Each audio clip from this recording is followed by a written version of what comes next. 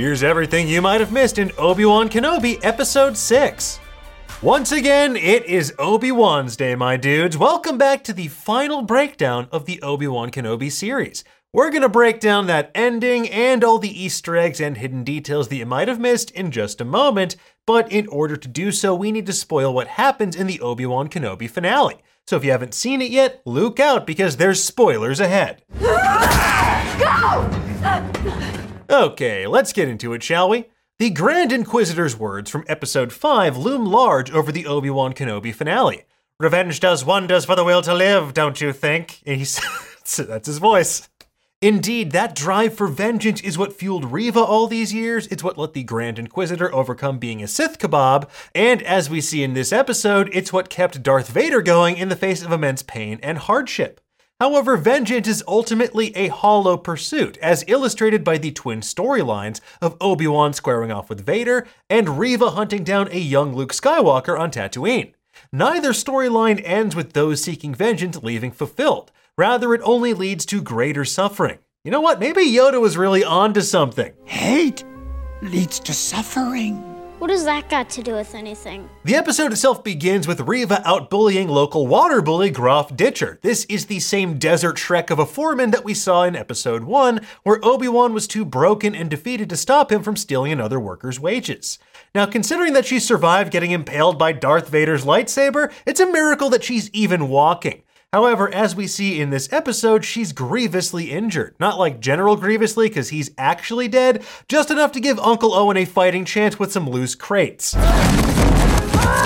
Of course, with that said, the Lars family is surprisingly prepared for intruders. Not only do they have a panic room in which to stash Luke in case of emergency, but they have a hidden cache of cycler rifles. Now, special shout out to Aunt Beru, who turned out to be a certified badass. She goes from 0 to Joan Wick in 60 seconds flat. Meanwhile, in a shot that parallels the opening of A New Hope, Vader's Star Destroyer, the Devastator, chases down Obi-Wan and the rest of the Path survivors from Jabiim. Things are still looking pretty bleak on the ship, but Leia uses Lola to entertain the kids, including Corran, who might be the son of the Jedi Val Horn, as teased by Aurebesh writings on the wall and Path hideouts. Now, among the crew, you can also spot a familiar face, the High Republic show host Christina Ariel. While Obi-Wan gets the Fallout equivalent of everyone disliked that for his plan to once again sacrifice himself, he correctly assesses that Vader can't resist settling the score. Before he leaves, Obi-Wan gives Leia a gift, Tala's holster engraved with notches for each Force-sensitive person she helped save. And this is very likely the same holster that Leia wears in the canonical Star Wars comics. By the time of A New Hope, though, Leia is a crack shot, so it makes sense why she's disappointed the holster's empty. It's empty. Well, I wasn't going to give you a blaster, Leia. Bidding farewell to Leia, Roken, and the rest of the Jabiim team, Obi-Wan beelines to a nearby world full of fog and rocks that is just perfect for lightsaber dueling. Fantastic lighting here. The Grand Inquisitor tries to explain why it's smarter to go after the members of the Path, but Vader's need to face down his old master clouds his judgment. Flying in the ST-321, his personal Lambda shuttle, Vader heads down to this mystery world all by his lonesome. Now, in the calm before the storm, Obi-Wan sees that Leia very sweetly slipped him her droid Lola after he remarked that it might make him feel better as well. What follows is one of the best fight scenes in the series, as Obi-Wan and Vader trade blows. Obi-Wan adopts his signature Sarisu lightsaber pose as the two use the landscape and the Force to wail on each other. We also get a dark update of their exchange on Mustafar in Revenge of the Sith. Vader's response to Obi-Wan's "I will do what I must" has evolved from "you will try" to "you will die." Eventually, Vader, tired of not having the high ground, makes his own high ground by channeling the Force through the Earth to create an earthquake, and then he looms over his master the same way that Obi-Wan loomed over Anakin in Revenge of the Sith. Vader then tries to bury Obi-Wan alive, and believing his master to be weak and defeated, Vader walks away confident in his victory. However, we see that Obi-Wan is using the Force to prevent the rocks from turning him into a fine red mist. Just as intense pressure turns coal into diamonds, Obi-Wan feels the crushing weight of history and literal boulders weighing down on him. He hears echoes from the past of Anakin during their duel on Coruscant, on Mustafar, and as Darth Vader. He feels the emotional weight of guilt over his fallen friend and apprentice. But those visions of Luke and Leia, the hope they represent for the future, they are enough to bolster Obi-Wan's spirit and give him the strength he needs to tap into the Force to his true potential. And despite Luke's assertions in The Last Jedi about how the Force isn't just about floating rocks, well, Obi-Wan begs to differ. I feel something. You feel it? Yes, I feel it. That's the Force. In the battle that follows, Obi-Wan damages Vader's breathing apparatus and takes the high ground again with an aerial move that rends Vader's helmet asunder. The broken helmet reveals part of Anakin's scarred face underneath, a moment that echoes Ahsoka's battle against Vader in Twilight of the Apprentice on Star Wars Rebels. And the vocal effect where they blend James Earl Jones's voice with Hayden Christensen's is frankly awesome. It shows the duality of this character, the man and the machine, as well as the man he was and the monster he's become.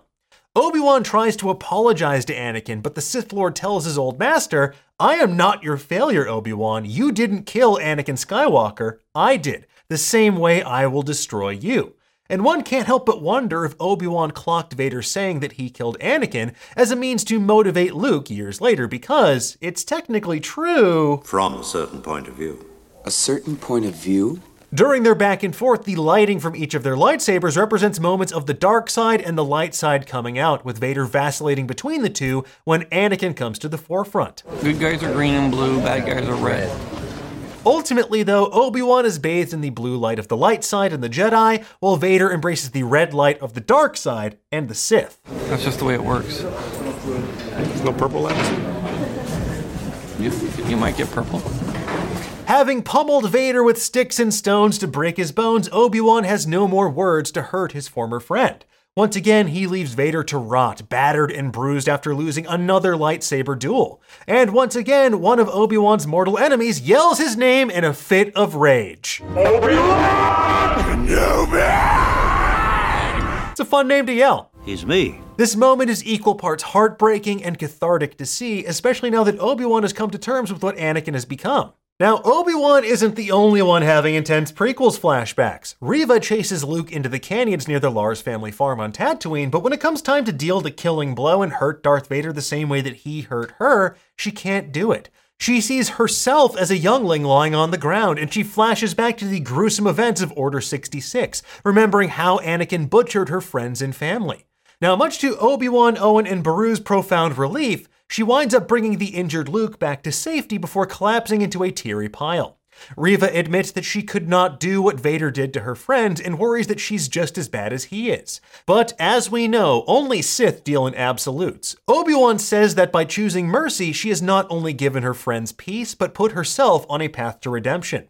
And then in classic Star Wars fashion, Reva leaves her lightsaber behind on the sands of Tatooine. And folks, I'm beginning to think that between the lightsabers Obi-Wan had buried, Rey's lightsaber, Reva's lightsaber, lightsabers might well be Tatooine's #1 crop, a devastating blow for moisture. Now, as for what's next, well, presumably Reva will find the nearest robot stomach dealer, because as we know from the Book of Boba Fett, Tatooine is apparently the galaxy far, far away's leading supplier of Abstromex.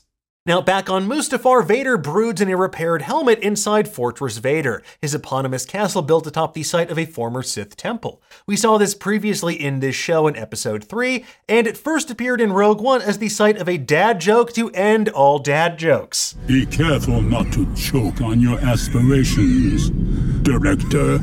Vader is communicating with Emperor Palpatine, played in hologram form by the great Ian McDiarmid. Now, old Palps questions Vader's focus and commitment to the Empire, especially if he can't let the past die, as his grandson will so eloquently put it in the sequels. Let the past die. Putting aside vengeance to focus on Palpatine's mission of spreading fear, Vader assures his master that Kenobi means nothing to him, even though he totally still does. John Williams' iconic Imperial March plays in the background as we bid farewell to the Sith Lord for now. On Alderaan, we see Leia suiting up for another day of being a tiny dignitary alongside Bria and Bail. Dressed in all white with her hair in her iconic buns and wearing Tala's holster, Leia looks like the tiny spitting image of the Rebel Alliance leader we first meet in A New Hope. And while she's expecting more cousins to have to verbally eviscerate, Obi-Wan pays her a visit instead. Lola! Obi-Wan gives Leia the barest of hints about her parents, inferring that both of them are dead. More importantly to Leia, though, he returns Lola, who she promptly stashes in her empty holster. Lola! When Leia asks if she'll ever see Obi-Wan again, he tells her that if they ever need his help, they know where to find him.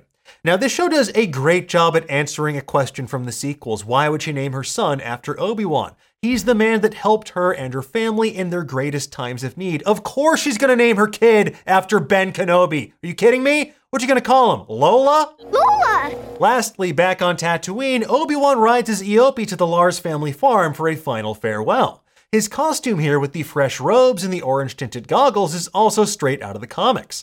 Obi-Wan also finally gets to meet Luke, who he immediately bribes with that toy T-16 Skyhopper, and this is the same toy model ship that Luke has during A New Hope. Most importantly, though, we finally get the line that made "he said the thing" trend last night on Twitter. Hello there. Then, as Obi-Wan rides off into the desert, a familiar face appears before him, materializing out of thin air. That's right, folks, it's Chekhov's gun, Qui-Gon Jinn, finally appearing to his wayward pupil. And with that, our Jinn watch has officially come to an end. Took you long enough. Still no Quinlan Vos, but having a Quinn watch and a Jinn watch, that might be too much for any one show to bear. In classic Qui-Gon fashion, he roasts Obi-Wan lightly before they depart into the Dune Sea, where Obi-Wan will apparently never ever moisturize until he transforms from Ewan McGregor into Sir Alec Guinness in just 10 years' time. He's me. But hey, double the suns, double the sunburns, I guess. As for what the future holds for our heroes, well, you've probably seen Star Wars, right? Star Wars happens. Now, it's entirely possible they could do another season of Obi-Wan somewhere down the line, but this very much felt like a self-contained story meant to bridge the gap between the prequels and the original trilogy. Besides, we have much more important questions to answer, like who saved Grogu from Order 66, and why was it Quinlan Vos? Quinn watch. Anyway, folks, there you have it. That is everything we spotted in the final episode of Obi-Wan Kenobi. If you want even more deep dives into the galaxy far, far away, good news, we've got you covered over on Nerdist.com. For now, though, tell us, what did you think of the finale? What did you think of the Obi-Wan series? And did you spot anything that we missed? I don't know. Let us know in the comments below, and for the latest and greatest in the world of pop culture, make sure you stay tuned to Nerdist.com.